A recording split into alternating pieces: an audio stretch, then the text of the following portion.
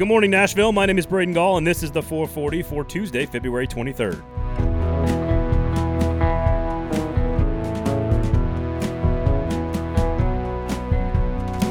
Today on the show, we will visit with Joe Rexrode of The Athletic to talk Vols, Kentucky, Vandy, and Belmont hoops as the regular season comes to an end this week.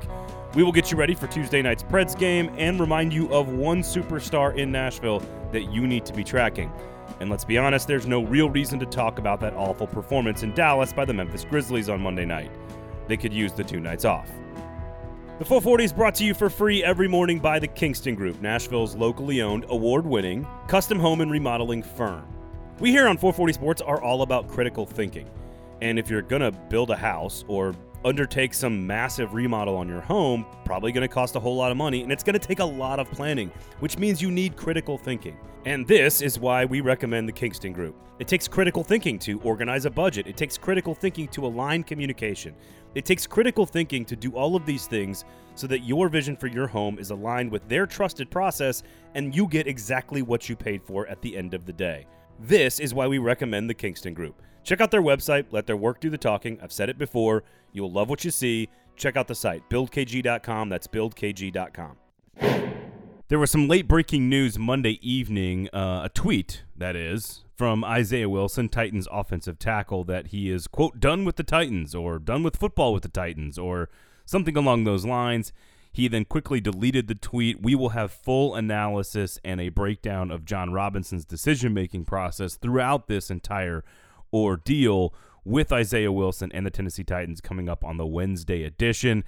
There was not a whole lot of time to get into it on this particular edition of the show on Tuesday morning, so I just wanted to let you guys know that it did happen. We are aware of it, and we'll have some in-depth analysis concerning Isaiah Wilson and whether or not he's still a Tennessee Titan coming up on Wednesday. I wanted some more time to digest it all and really think it all through before I gave you my opinion on it. So, again, Isaiah Wilson tweeting that essentially he's done playing football for the Tennessee Titans, then quickly immediately deleting that tweet.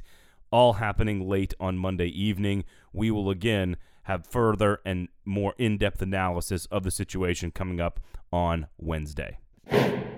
2 of the worst 4 teams in the NHL are on the ice tonight in Detroit when the Predators try to build off of their solid showing from Saturday evening. 2 games with the Red Wings should be just what this team needs to build some confidence this week. Emphasis on the word should. The Preds are getting healthier, and 4 points this week leading into a 5-game homestand could be the streak this team needs to get back into the playoff picture, which in 2021 is only like 1 good week of hockey away for everybody. However, another atrocious showing against Detroit, like the last time they played 2 weekends ago at Bridgestone Arena, could also kickstart the rebuild that fans have been clamoring for. Needless to say, this is a huge couple of games for a lot of people over at 501 Broadway. Monday offered up a glimpse at something all Nashville sports fans need to start tracking. Vanderbilt ace Kumar Rocker made his first start of the season for the Vanderbilt baseball team. And along the lines of Belmont basketball or Ja Morant or Nashville SC's late season surge, this is just one of those non-traditional sports stories that you need to be following. Rocker is a straight stud. He's the best prospect at any level of baseball and will be the number 1 pick in the draft coming up this summer. He pitched into the 5th inning, struck out 8 batters, gave up 1 hit, no runs, and Vanderbilt won 14-1 over Wright State on Monday in their season debut. I'm not saying you need to be live streaming midweek college baseball games anytime soon, but this dude is a David Price-level superstar, and all of Nashville should be paying attention, because this season will be your last chance to watch him pitch in a Vanderbilt uniform. He is absolutely worth your time and investment. You will not be disappointed. Oh, and Vanderbilt's number 2 pitcher, Jack Leiter, Al Leiter's boy, also probably a top 10 pick in the baseball draft coming up this summer. Must-see television, folks. Let's talk some college hoops on the show. We've got questions about the upside for the University of Tennessee. Is Kentucky actually capable of making a run in the SEC tournament? Has Vanderbilt shown improvement? And can Belmont get into the big dance if they slip up in the OVC tournament? To answer every one of those questions, we welcome Joe Rexrode of The Athletic to the 440. Joe, give us your thoughts on Tennessee's upside. They're 5-5 in their last 10. What does this team need to do if it's going to win in the NCAA tournament? There's a run in that team. The problem with Tennessee to me is that there's a floor there's a ceiling and there's a pretty big gap between them. And this team keeps toggling between those things. And that shouldn't still be happening at this point in the year. You know, you also have to keep in mind, it's been so different. So many people in that program have been affected by COVID-19, and you have to keep that in mind. But still, it's kind of befuddling to watch these guys go from game to game, look so good one night and so bad the next. To me, if there's one key, it's just not relying on jump shots, because I think this team way too easily settles into that.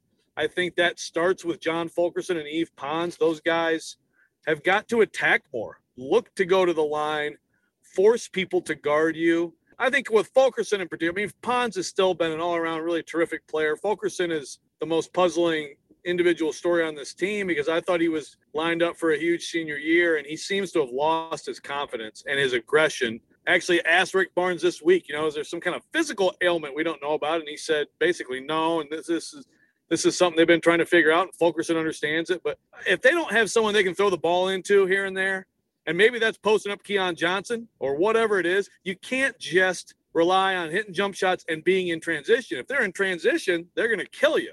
But when you make them play a half-court game and they just settle for jumpers, they could go out early.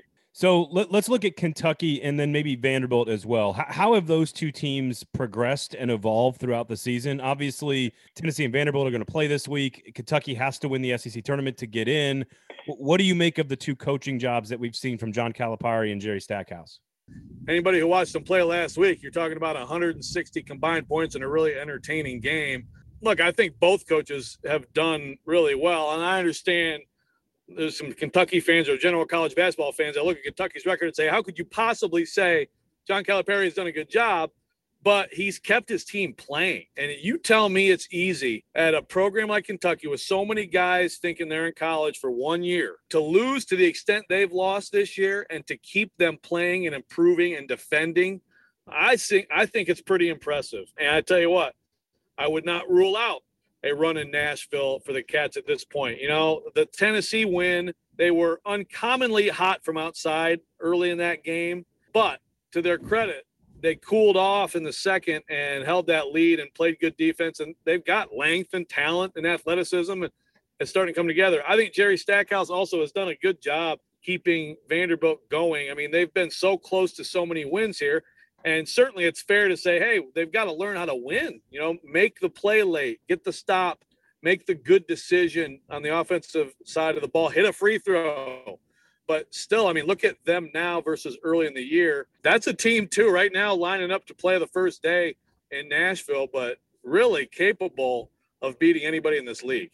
So let's take a look at the Belmont Bruins. And number one, is this team good enough to get into the tournament as an at-large should something happen in the OVC tournament?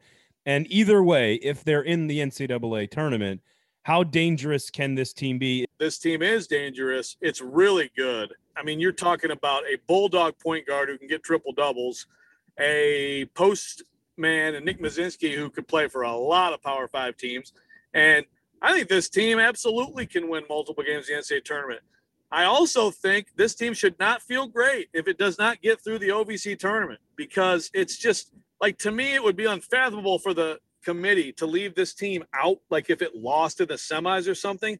But the bottom line is, you look at the resume, it did not get the Power 5 opportunities, and you just don't want to mess around with that at all. So I don't know what would happen. I still would guess they'd get in.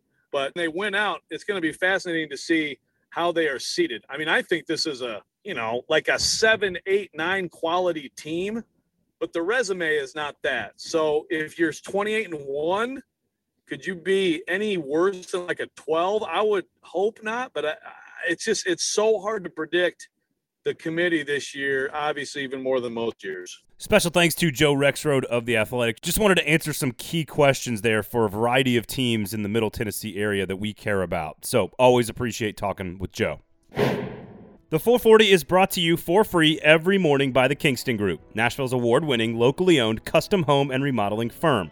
The Kingston Group has spent years refining and establishing their process so that they can deliver what they say, when they say, and at the price that they promised. An in-house design team allows the Kingston Group to take the wheel for you and your home from soup to nuts without any surprises. Check out the finished product at buildkg.com and tell me their work isn't awesome. It's interior porn, people. buildkg.com. The 440 is a production of 440 Media.